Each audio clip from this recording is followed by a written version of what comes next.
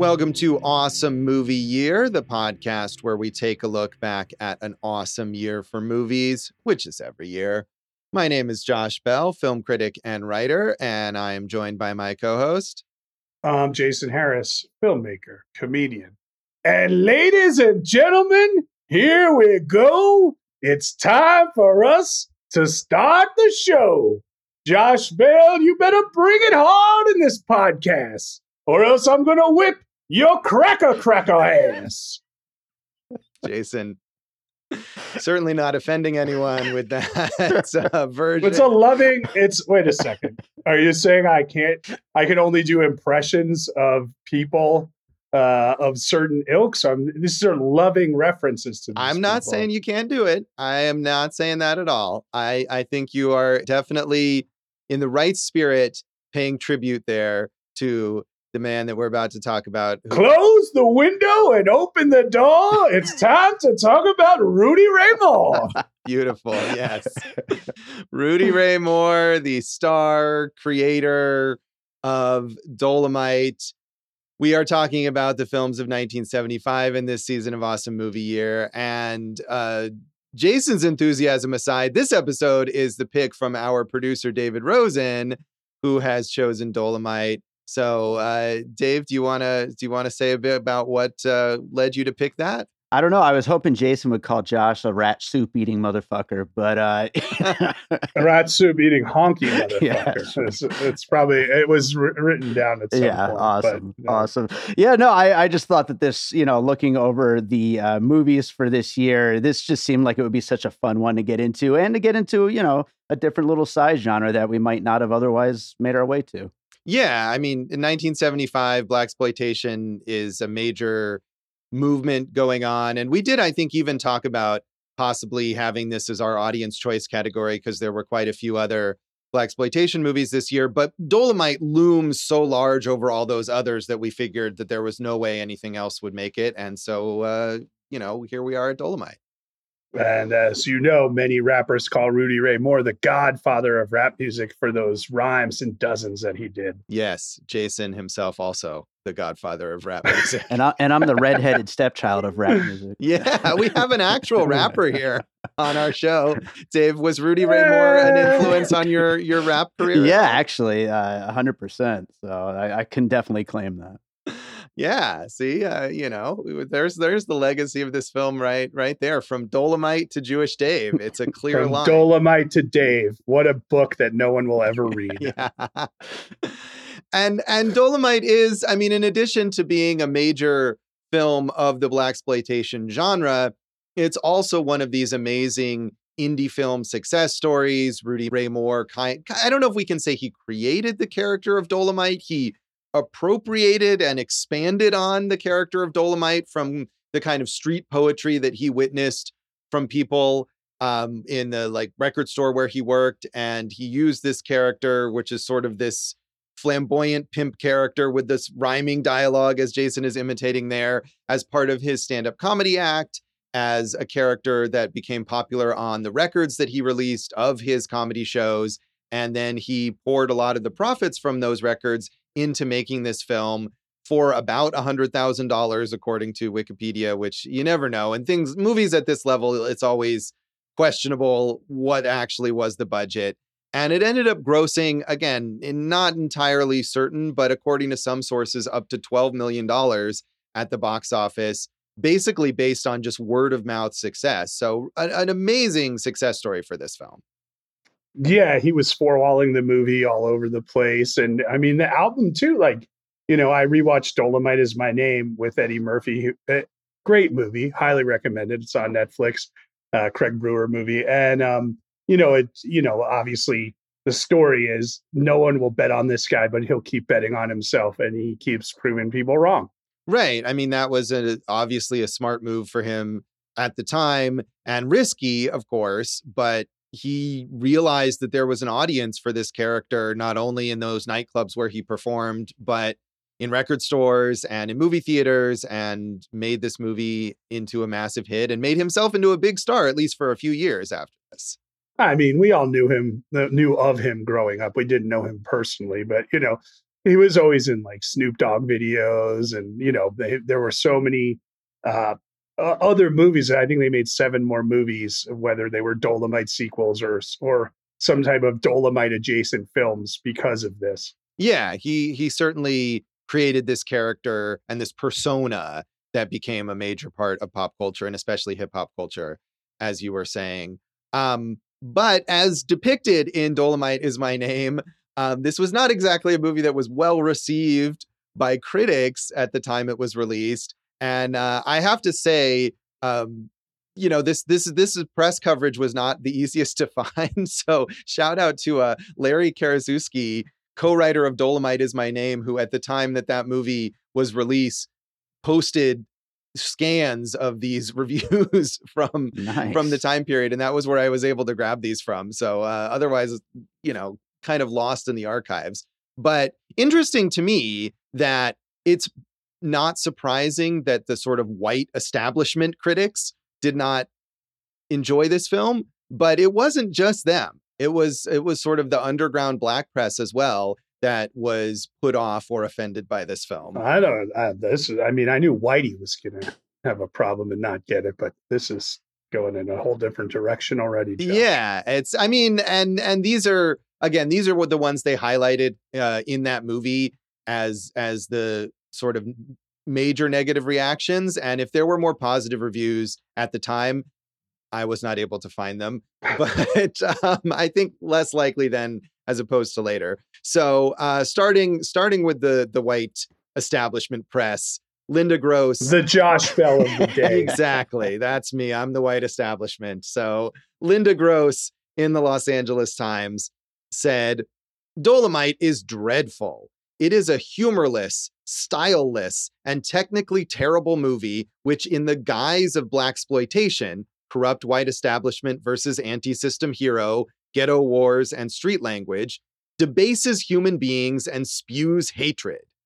Before Rudy Ray Moore restores order in the ghetto and literally rips the guts out of his enemy, the film provides the requisite killings and maimings of white police officers who are on the take and sniffing coke, gratuitous sex scenes, and the additional indignity of a repulsive, crooked white mayor simultaneously raping and choking to death one of Moore's girlfriends. The film is shoddily made. Besides its obvious racism, Jerry Jones's script lacks cohesion, logic, and authenticity. D'Urville Martin directs without vigor or authority, and the actors walk through their parts without conviction or ability. I mean, let's just say, for argument's sake, she's right on most of these things, right? Uh-huh. She's definitely not right on it's humorless. Whether you laughed or not, you can't say that there's not humor in this movie. Right. No, I totally agree. I mean, it's definitely has a sense of humor, if not a self-aware sense of humor about itself. I mean, it has jokes, certainly. I mean, Rudy Ray Moore is a comedian. That's what he's doing here. And he does the dozens. He does, some of those rhymes in the movie. Right. So I just think look, spoiler alert for those of you who just sit around waiting for me and Josh to rate movies, which is a weird thing. Imagine if that's what people listen. But Josh, you and I didn't like this movie that much, but I don't agree with a lot of those assessments. Yes, there's a lot of crazy technical mishaps, but there's also that in The Room, which is a really fun movie, So I just think that she just went a little too far, Whitey sticking it to the independent artist here. Yeah, I mean, I'm with her on the poor quality of the filmmaking, and I mean, when we'll talk about this more, I'm sure, but unlike you and especially like Dave, I mean, I don't enjoy watching stuff like The Room. I don't really get a lot of enjoyment out of amusingly bad movies, and I do think this fits in with that. I think this is a very poorly made film. That it is bad. And the performances are almost all bad, including Rudy Ray Moore.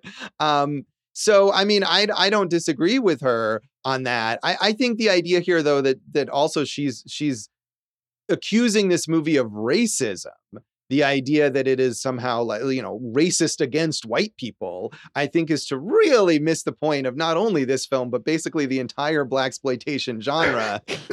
That it is, people from this oppressed group who are fighting against the racism directed at them and depicting, sure, maybe a slightly exaggerated fashion, the very real oppression that exists. Well, she wasn't, and Dolemite wasn't just fighting against the white political leaders, right? Willie Green, his main arch nemesis, was another Black man in the same field of work as him. He wanted to own the nightclub, run the town, run the hose, Josh. It's all those things. So, I mean, it's just weird. It just seems, it was a very Karen review right there, Josh. It really is. Yeah. It really is. And that sort of like overly sensitive response to any depiction that maybe white people themselves are racist, calling the depiction of white racism racist against white people, I think, Yeah, and like you said, these are heightened portrayals, right? Sure. Like,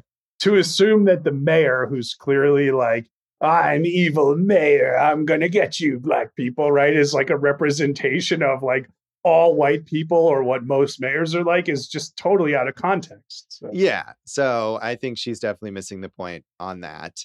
So Variety, in their unbylined or nicknamed review, which I could not figure out who exactly is the critic here, but they said, Dolemite, an independently made Black action picture picked up by Dimension Pictures, is of the type that uses up its potential in the first week. Sitting through the badly made effort is sufficient reason why. About the only touch of originality this one offers is the introduction of the fat man as romantic hero. It may also be the first to make use of massage parlors as a front for crime. The promise of something new in sending hookers to karate school never really pans out, as the gals fail to perform to any impressive degree. Also, all technical aspects are only fair, with the apparently live sound being especially bad. Yeah, the karate school for hookers is just genius. Whether, who doesn't love that idea? And one of my favorite parts in the movie is like towards the end of Act 2, where they're getting ready for the big showdowns, and he gives like the coach motivational speech at the karate school. So like, listen up, hoes, we gonna, it's about to go down, right? Yeah, I mean, look, there's a cut of this before it was restored by Vinegar Syndrome, where all the ratios are wrong and you could see like the boom mic in every shot, and which again, kind of fun. But yeah, look, technically it's not the greatest movie. I don't agree that didn't have aspects of originality, but yeah, that's where we're at with that, I'd say. Right. I mean, I think you can, I think this is a terrible movie, but I think you can still appreciate the originality in the sense that the character that Rudy Ray Moore is playing is not one that has really been seen on screen in this way. And I don't think it's necessary to take a dig at his weight or whatever there. That seems excessive. Right. 50 years ago, fat guys can't have sex, right? Apparently not. With these hoes. So, as I was saying, it wasn't just these out of touch white people who didn't like this movie. Earl Calloway in the Chicago Defender, which was a newspaper in Chicago specifically by and for the Black community, also hated this. He said, "Here is a film that has been created, written, directed, and produced by Blacks, and the content is not complimentary to the Black experience. Dolemite is ultimate trash. Dolemite, regardless of its tremendous success at the box office, is not fit for a blind dog to see. Its vulgar, coarse language is horrible, and the action is often degrading and shows little regard for morality. In addition to its bombarding vulgarity, the actors and actresses perform as inexperienced amateurs. The dramatic action has little thematic material, and the human elements are low-key. It is impossible to understand how so many of our Black brothers can permit their minds to feast upon such trash." Yeah, I mean, I don't know how much you and I can speak on that, right? Because It's like, if you were going to make a movie, Josh, right? Like I love these like grindhouse action movies, right? And say I had like a white lead in there, who ran a strip club or something. I would never have to worry about like, oh, I have to represent all white people with this one character. So it just comes from a different standpoint. And I think I understand, the historical context of it, but it's unfair to say like, this guy can't just make a movie where he wants to have fun and wants to go with his friends and just laugh and eat popcorn and have a good time. Right. I mean, I think this also, though, goes to something that I believe we talked about, maybe related to Cruising or to Basic Instinct, where the gay community at the time was outraged by those movies because they felt like it was this negative depiction of their community. And part of the reason that was more of a concern then is because there were so few depictions of gay people on screen. And I think that is similar here, is that even if it's not to the level that, maybe it ought to be now, there's so much more representation of Black people and the Black community on screen now than there was then, that not every single time that a Black person makes a movie or stars in a movie are they necessarily burdened with the idea, like you're saying, that they have to properly, quote, represent the community. And here maybe people are more looking to, like, this movie was made and became a big success by and for Black people, and they're putting all of these extra expectations on it. I guess I wonder, I get the comparison, but this is right in the middle of the Blaxploitation genre. It's not like the first. We've had obviously Sweet Sweetback's Badass Song, Shaft, Superfly, some of the major Blackula, some of the major Blaxploitation movies at this point. So I wonder why they couldn't just say like, okay, he's coming up with a different play, in the same game. Right. That's true. I mean, I think even with the success of those movies, it's still a fairly small number. But you're right that there was this explosion at the time of popular movies for the Black audience and that were becoming very successful. So and that's part of the reason why Rudy Ray Moore was able to make this movie and reach an audience with it.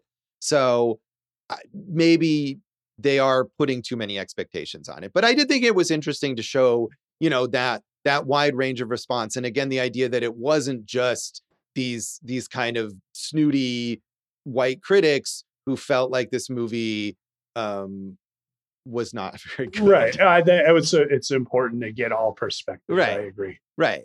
But I've seen, that Earl Calloway, I don't know which parts of it, but I know some of those lines I think are read in Dolemite Is My Name, and Rudy Ray Moore. Later, I saw some interview with him from like 2002 or something where he said, oh, Earl Calloway saying that this movie was trash was like a great thing, and the audience that wanted to see this movie wasn't probably reading Variety or the LA Times necessarily, but they would have been reading the Chicago Defender, and it got people to come out and see the movie in Chicago.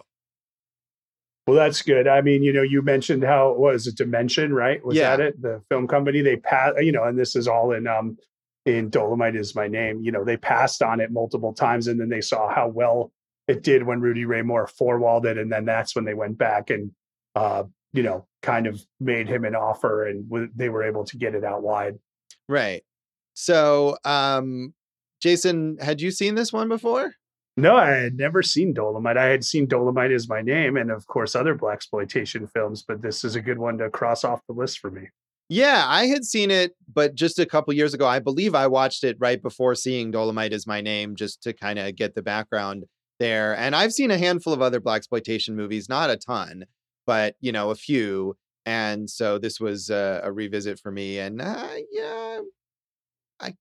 can't say that I enjoyed the experience of it. But Dave, as a fan of this, when did you first encounter it? I'm sure I had seen this as well as a bunch of these movies back in high school. I know I got my hands on whichever ones I could at the time. But I don't remember exactly when it was or how long ago, or even if I had seen it multiple times. I just remember watching a bunch of Blaxploitation. But then I rewatched it, like you said, right before Dolemite Is My Name, which, by the way, for the listeners, Josh was the guest on my Piecing It Together episode of Dolemite Is My Name. And so, yeah, I had White Ass Whiteys. White Ass Whiteys. That's the new title of the podcast. Yeah. So that was the last time I had seen it. But Dave, you did a real deep dive this week Oh, yeah. into Rudy Ray Moore, didn't you? Oh my God, it was so much fun. I will say, I mean, this could maybe be a little more in the legacy later, but his movies get progressively more insane and more fun as they go. That's good. What was your favorite? Disco Godfather, just absolutely nuts. That's exciting. Dave, do you has Wax Trax stocked Rudy Ray Moore records? Have you hell listened yeah. to those? Yep, absolutely. He has the uncensored covers with penises and all that stuff, and like he's got all of that stuff. Yeah. You guys want to see Black Penis? Listen to some crazy records? Come on down to the Pink House on Decatur Boulevard. Rick's Rax Records. Wow. We got Rudy Ray Moore and Rich Rosen impressions in this episode. What else could you ask for? I mean, really, we're going for all the marbles on this. Indeed. Josh. Oh, yeah. Do you want to say anything else about the background of this film, Jason? Whether you're here to fuck or whether you're here to fight, we'll be right back to talk about our main man, Dolemite.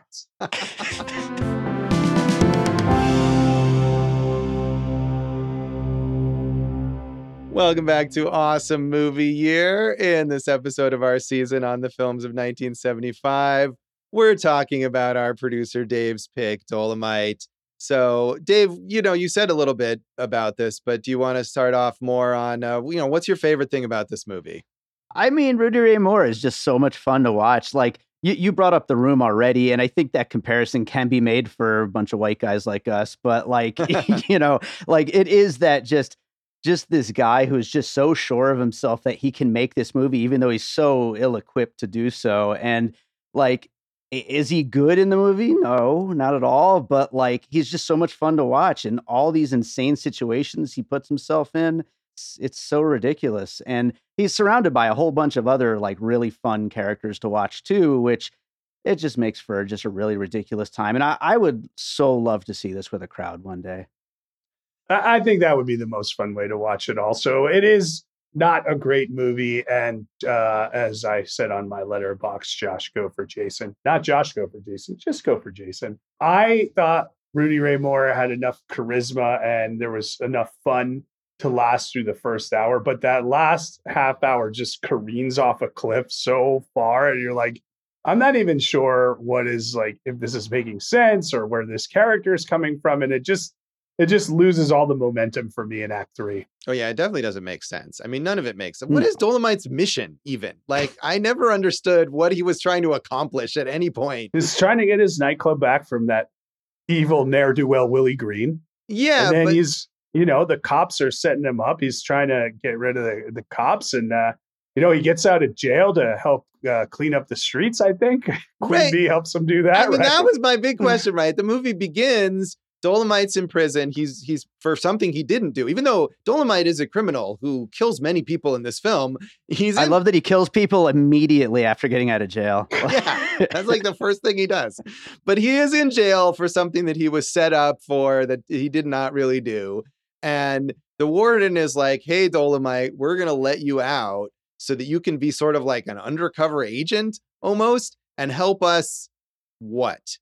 Exactly. Right. And also why is the warden, and I know they make this point and like Dolemite is my name. The warden's not really like running a police force or anything. Like, so who is he reporting to on these matters? Right. I mean, they say there's like one FBI agent, right, who will know who he is, which I believe is that meant to be Jerry Jones's character, who is the like black FBI agent, I think, right? Like, and then we don't find out that he's an FBI agent until like the last 10 minutes, right? Or the last half hour. And it's like, huh? What? So you're just walking around or what's happening here? Yeah. And he doesn't even show up, I think, in the earlier part of the film because we focus on the white cops who are they also FBI agents or are they just like local cops? I feel like they're local cops, but they're just trying to set him up on that grind, Josh. Right. Yeah. They definitely want to set him up. They're very, very focused on that. But right, the plot makes no sense. And I think that it's okay, I suppose, for a movie like this, you're not necessarily looking at the plot to make sense. But I mean, I do think there, on the other hand, is like enough plot that it should make a little more sense. If it was just a complete like series of vignettes without a plot, it would be less of a problem that it didn't make sense. I mean, what troubles me more is all these people who are paying money to go to this karate school are not really getting their money's worth. The karate is so terrible in this film. I just worry about anyone's ability to get their money's worth at the karate school for hoes. Right. Yeah, there is. I mean, the fight scenes in this you can see how the kicks and the punches are barely even near the people that they're meant to be hitting and things like that. I'm happy to report that the fight choreography budget must have gone up in the future Rudy Ray Moore films. Oh, that's good. But Rudy Ray Moore himself is not, even if the choreography is good, like he's very kind of lumbering, slow moving. He doesn't believably at all seem like a guy who can win a fight with anyone, really. No. Again, that's also something that is fun the first time you see it. And then I think it's diminishing returns as it goes on. Yeah. I mean, even the first time, I just think like I guess having seen other blaxploitation movies, which, a lot of these, they're independent films, they're maybe rough in some way, they're relatively low budget, but they're coherent for the most part. I think when I watched this for the first time, I thought, oh, here's another blaxploitation movie that'll be similar to those other ones that I've seen. And it's just so much closer to something like The Room than it is to something like Shaft that I think that kind of took me aback when I was watching it the first time. Yeah, to reiterate, I think that is one of the reasons it drew such a large audience, is because, they definitely, as we had mentioned, there's a lot of humor there, and it's just a different way of approaching a genre that is often it's drama and it's action as opposed to comedy and action. Right. Yeah. I mean, and I think one of the things in a lot of these movies is that the anger, the speaking out against the man, these movies often come from a place of people who have been silenced and they're finally finding a voice. And some of them, I mean, you watch Sweet Sweetback and that movie is just like, you can feel the visceral rage of it. And that's not something that Rudy Ray Moore has, or maybe he does have, but it doesn't come out in the movie. Well, I mean, and look, I don't know if this is a good comparison or not, but Mel Brooks, right, in the 70s and 80s, obviously, and even 60s, Josh, made a lot of classics. And he always said, as a Jewish person, the best way to get back at Hitler was to do it with humor, to make fun of him, right? So maybe Rudy Ray Moore is taking that same tack and using humor to make his points, as opposed to just, as you said, go viscerally right at it.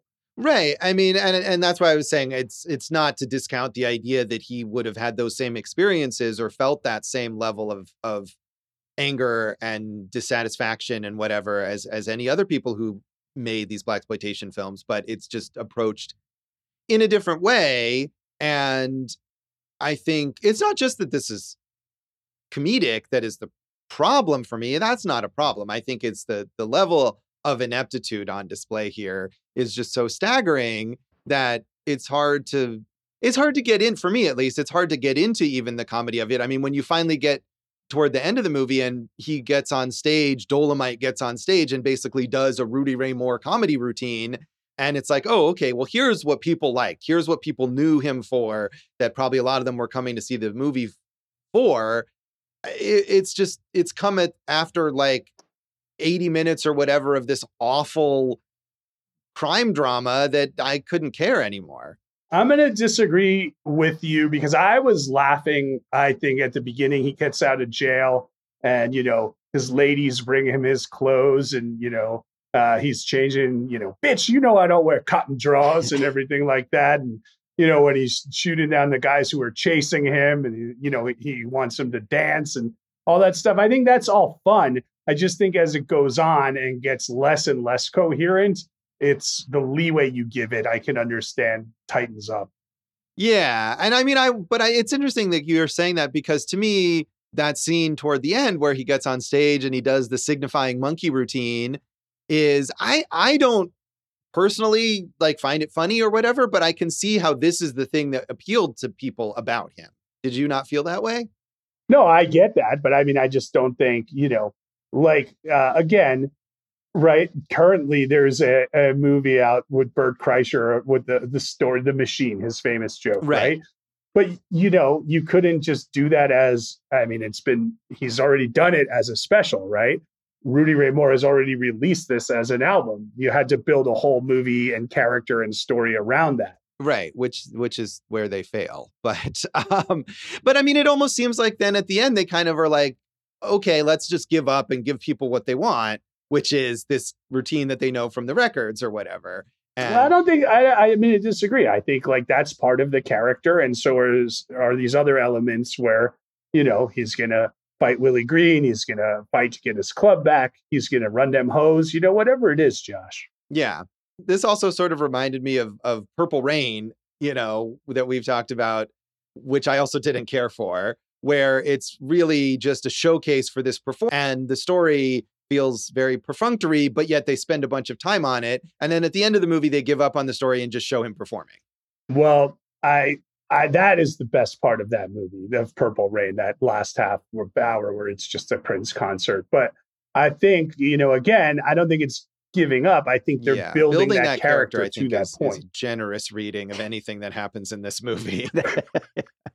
But by the way, since you guys are talking about how that last portion of the film is just basically a stand-up performance, in the sequel, the direct sequel, The Human Tornado, it starts with the Rudy Ray Moore stand-up performance for like 30 minutes before we get to any kind of a movie. So is it a different stand-up performance? Yeah, it's like, the same rhyming thing, but it's a different story that he's telling. And Josh, like, I mean, this might have been, if I'm not mistaken, the first performance of that he did in a nightclub in this film. But, he does get approached by like 6 guys on the street and they're like, hey, you're Dolemite, right? And he, I'm not here to do my show. And he does go and, does some of his routine there. So we've seen it before. Right. But I mean, I think that is part of it too, where again, in that scene, they're like, how can we get the Dolemite routine into this movie? How can we give people what they know if they know Dolemite, if they know Rudy Ray Moore before they come into this movie as a guy who does these kinds of routines and not as like a kung fu fighting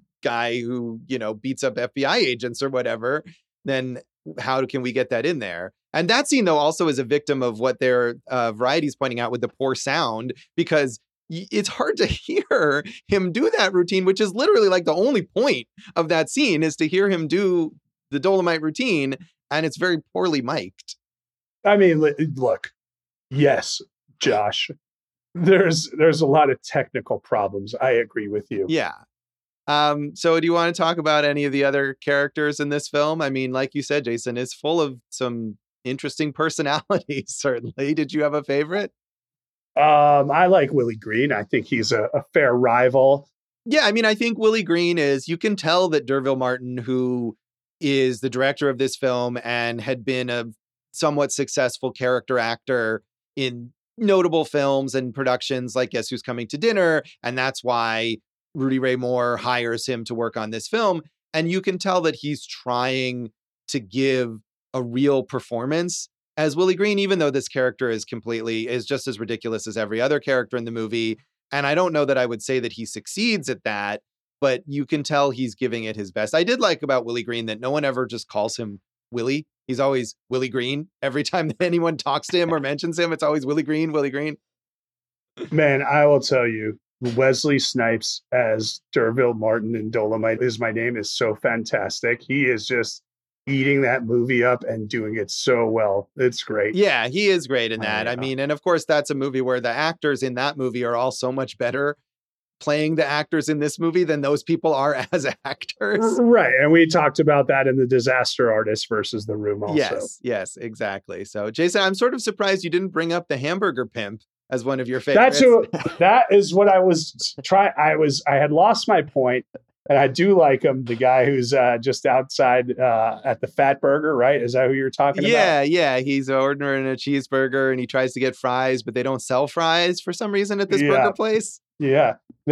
From what I read, they couldn't find the right actor to do it. And they were just driving down the street and they saw the dude who played him. And they were like, yeah, that's the dude. Yeah. I mean, and you can tell that because you get into that scene and you're like, did this guy just kind of walk on the set by accident and they started filming him?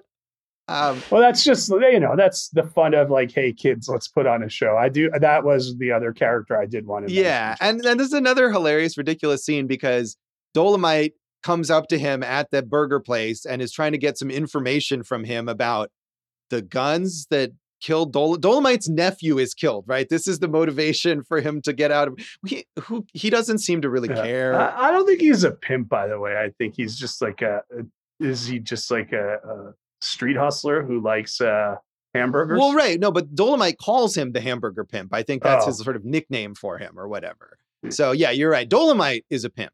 But the hamburger pimp is just a homeless guy who likes hamburgers, I think, and a drug addict. But they go back to like this sort of squat where this guy lives, and he shoots up, and Dolemite is trying to get some info from him. And then the cops who've been after Dolemite like break in and kill this poor guy. And Dolemite just kind of stands there in the back, like behind the door, and then just casually like leaves. And he beats up the cops, doesn't he? Does he? But still, he's like, he got this guy killed and he doesn't seem to care. Oh, he's got other things he's got to worry about. And, yeah, he was in a room, so I don't think he's homeless there, Josh. Well, I mean, he's not renting an apartment. He's squatting in some abandoned building. Josh, I wanted to make a point about kind of one of the themes we're talking about, what Rudy Ray Moore is doing, what he's saying, and the character of Dolemite. He said, I wasn't saying dirty words just to say them. It was a form of art, sketches in which I developed ghetto characters who cursed.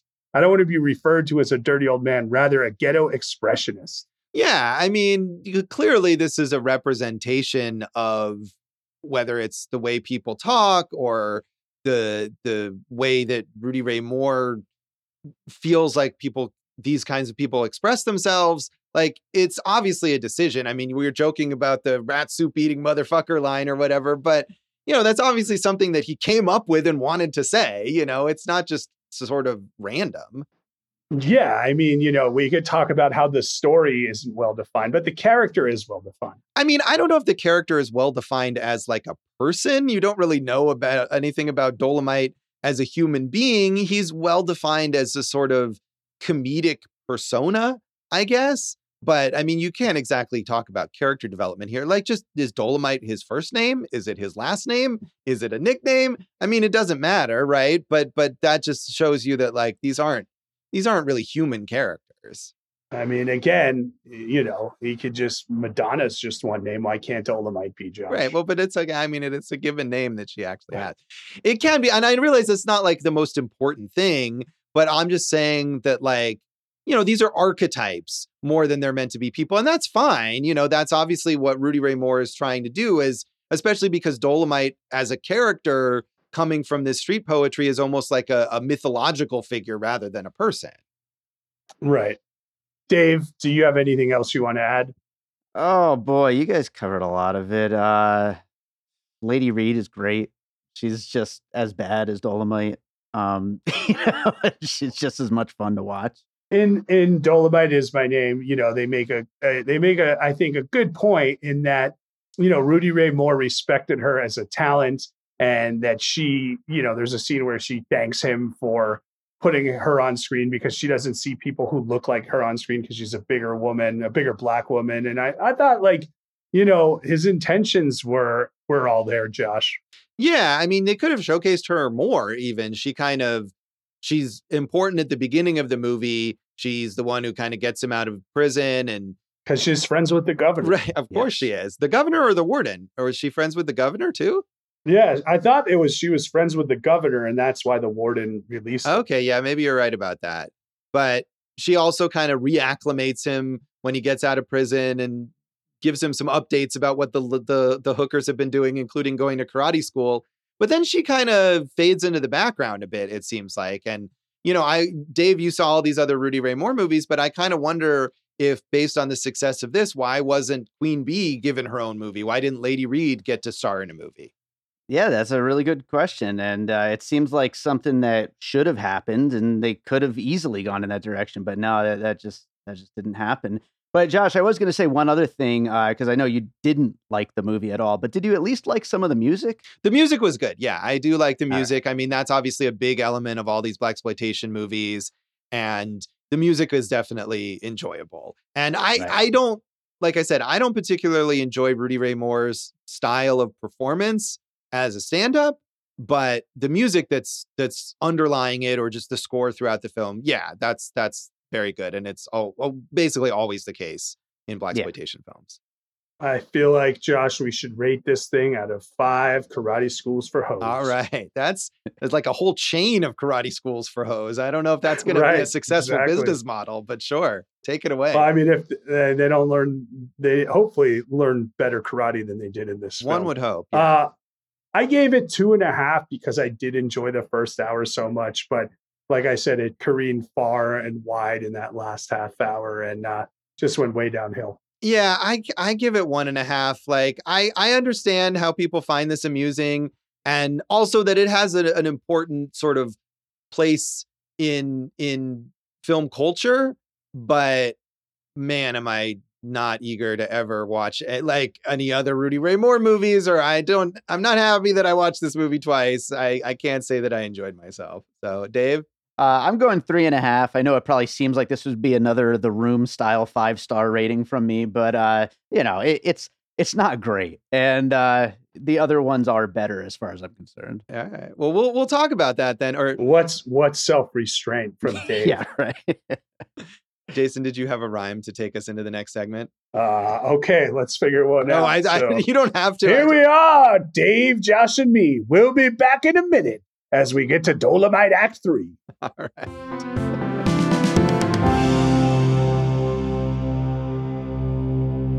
Welcome back to Awesome Movie Year. In this episode of our season on the films of 1975, we're talking about our producer David Rosen's pick, Dolemite. And we've talked some about the legacy here, but I feel like, Dave, you should start this off because, as we said, you had this whole like Rudy Ray Moore marathon, and he, in a period of the next like 4 years or so, made a bunch of other independent films where he was the main star. And tell us about your enjoyment of those films.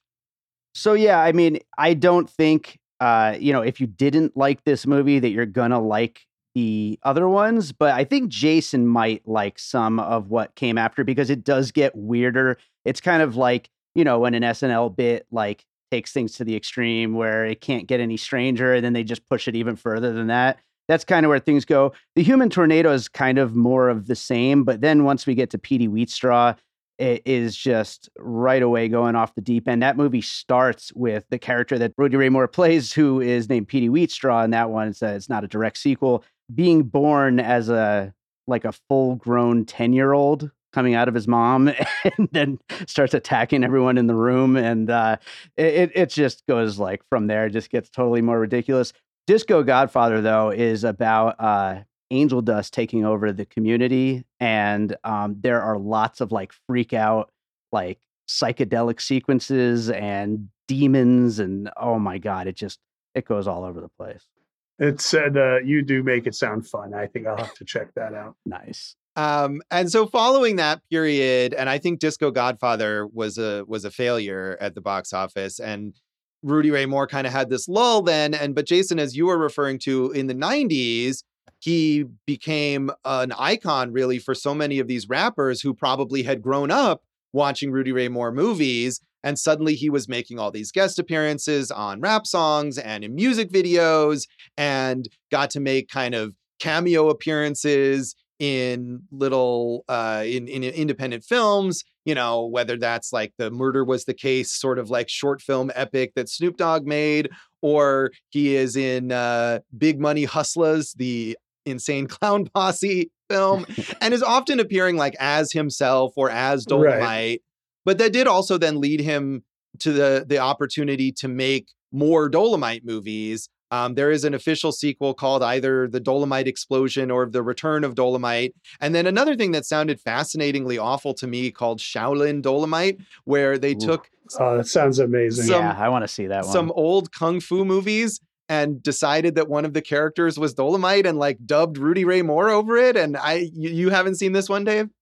No, but that sounds right up my alley. It sounds like Kung Pao mixed with Dolemite. That sounds amazing. Doesn't that also involve the Wu-Tang Clan? I don't know if that one does. I mean, they're all into Kung Fu movies, but that may not be. Yeah. And Dolemite. Yeah. So, Dave, have you seen the later Dolemite Returns? No, that I wanted to watch before this. I don't know if it's on streaming. I'm not sure, but I did read that it's like, even as a fan of the Dolomite movies, it's pretty bad because, he's just older. And from what I read, he's like sitting through most of it, and which is understandable, like but a modern day Steven Seagal movie. Yeah, basically. So I think we can all agree Dolemite has a much better style than Steven Seagal. Yeah, Steven Seagal is about as adept at martial arts now as Rudy Ray Moore was in 1975, I think, unfortunately. But I mean, it is nice that he had that renewed appreciation from fans and from the hip hop community as he got later in his life. He died in 2008, but really he became this kind of beloved pop culture figure in those later years. Right. I think that's cool. We talked about Dolemite Is My Name. There was a book just put out in 2022, the detailed biography. Thank you for letting me be myself. The authorized biography of Rudy Ray Moore, aka Dolemite, by Mark Jason Murray. All right. Yeah, that sounds like something. But I will say I enjoyed Dolemite Is My Name quite a bit, and certainly way more than this film. Very entertaining with Eddie Murphy as Rudy Ray Moore. What are some of your favorite blaxploitation? I was just going to get to that. This is a key film in that movement, and I haven't seen, like I said, I haven't seen that many. And the original Shaft is actually really good. I mean, it's a really effective crime drama. Dope. Richard Roundtree is really good. The later Shaft movies, not so much, but the first one is like, I would recommend that one to anyone, really. Yeah, and that's Gordon Parks who directed that. Yes. Who, a skilled artist in many levels. Photography, poetry writer, and as a director. Yeah. And it's a visually, like, it's a well-directed film. It's a well-written film, well acted, all of it, the opposite really of what's going on here in Dolemite. And of course, as Dave was saying, the music is iconic in Shaft, of course. Do you have another favorite blaxploitation film, Jason? Yeah, I have a few I want to mention, or a couple. First of all, Black Dynamite, which is, I won't even call it a satire or a parody because it's such a loving kind of send up of the genre, is so hilarious. I rewatched it this week and man, it is perfect. They pretty much nail the entire blaxploitation genre, and just, it's crazy and wonderful and I love it. And I was thinking about this because I'm not even sure. I think this is a similar themes, although I don't know if it's considered blaxploitation, but The Harder They Come with Jimmy Cliff, which takes place in Jamaica. So there's really no white man who's sticking it to people, but like he is getting it stuck to him by the man nonetheless, And that movie is pretty good, but it's got like maybe the greatest soundtrack that's ever been put to film. Right. Yeah, I haven't seen that, but I feel like that could count, or at least is adjacent to the genre. And I haven't seen Black Dynamite in quite some time, but I remember finding it fun. And speaking of those parodies, it's been even longer, but I know as a kid, as a huge fan of In Living Color, I remember watching I'm Gonna Get You Sucka, the Wayans brothers parody of blaxploitation, where as I was saying to Jason when we were talking about this before, like, I had no idea what blaxploitation even was, I'm sure, when I saw that movie, but I just liked In Living Color and the Wayans, so I watched it. And Dave, that seems like something that you would really have enjoyed. Oh yeah, I've always had in the back of my mind, if we ever do 88, that's going to be my pick. In college, I pitched a movie called Johnny Velour, the world's first whitesploitation hero. Oh, yeah. And it was, which of course you could never do now. No. But again, it was a loving kind of like use of blaxploitation as a genre and just kind of flipping it. Right. So, I mean, other than Rudy Ray Moore, none of the people in this film really went on to major careers. I mean, some of them including Lady Reed, Jerry Jones, West Gale, who plays the preacher in this film. They show up in some of those later Rudy Ray Moore movies. And D'Urville Martin, who had been in some bigger films earlier than this, was in a few more small films, and he died young, sadly, in 1984. But really, there isn't, like, as I was saying about like Lady Reed, for example, you watch this and you think there's so many interesting personalities. You would think that they could have perhaps, along with Rudy Ray Moore, gone on and had their own little independent film careers or whatever, and that didn't quite happen.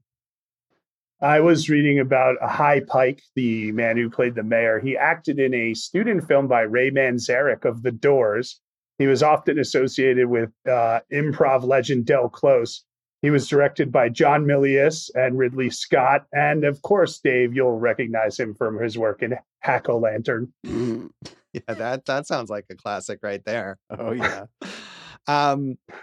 Yeah, he's, I mean, that's someone I wonder, the white actors in this film are people that they just kind of, maybe probably didn't really understand what exactly they were getting into when they were hired for this film.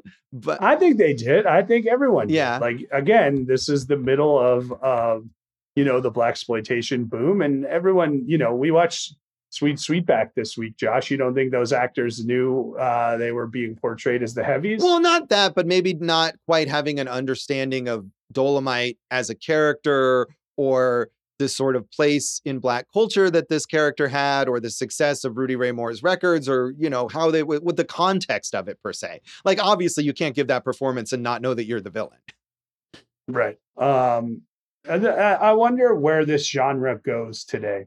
Yeah, I mean, I feel like where it goes mostly is to those parodies, things like Black Dynamite, which of course also spawned an animated series. And I think you were saying, Jason, that they're looking to maybe do a sequel for it.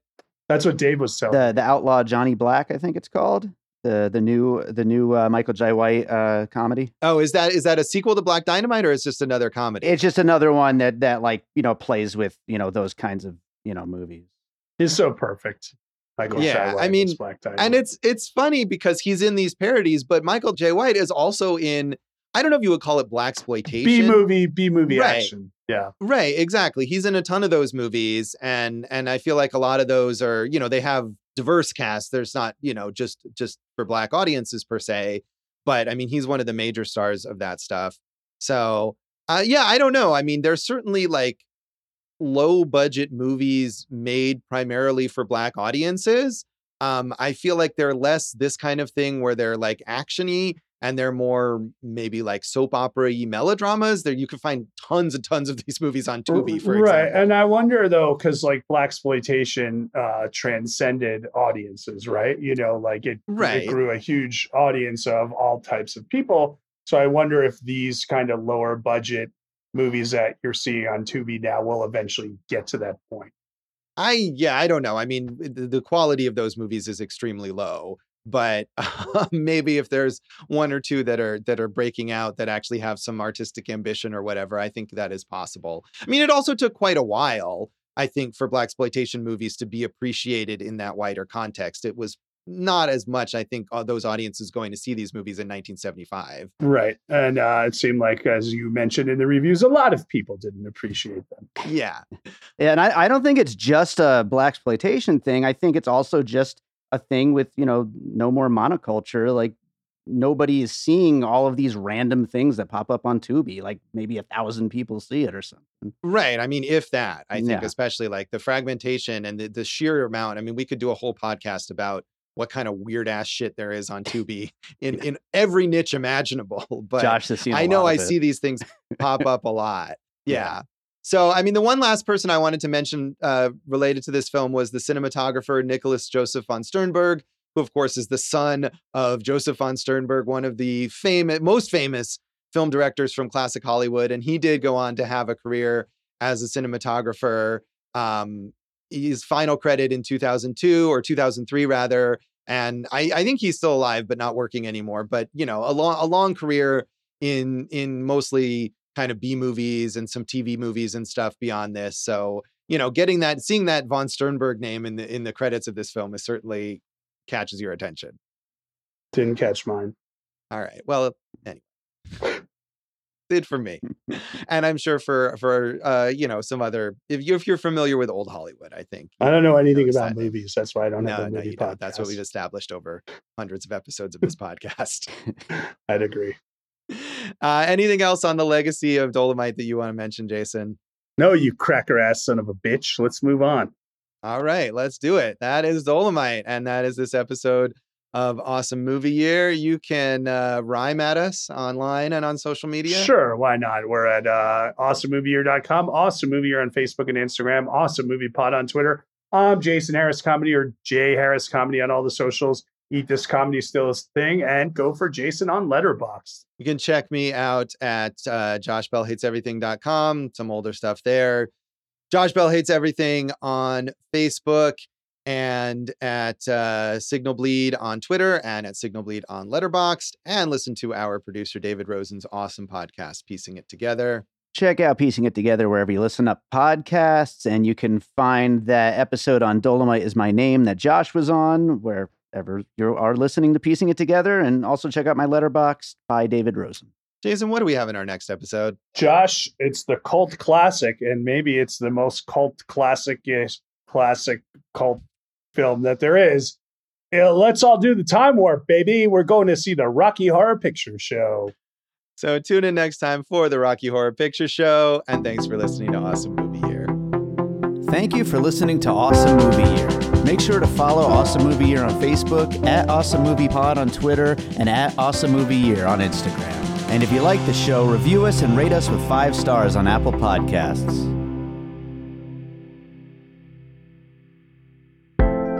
An All Points West production, produced by David Rosen in Las Vegas.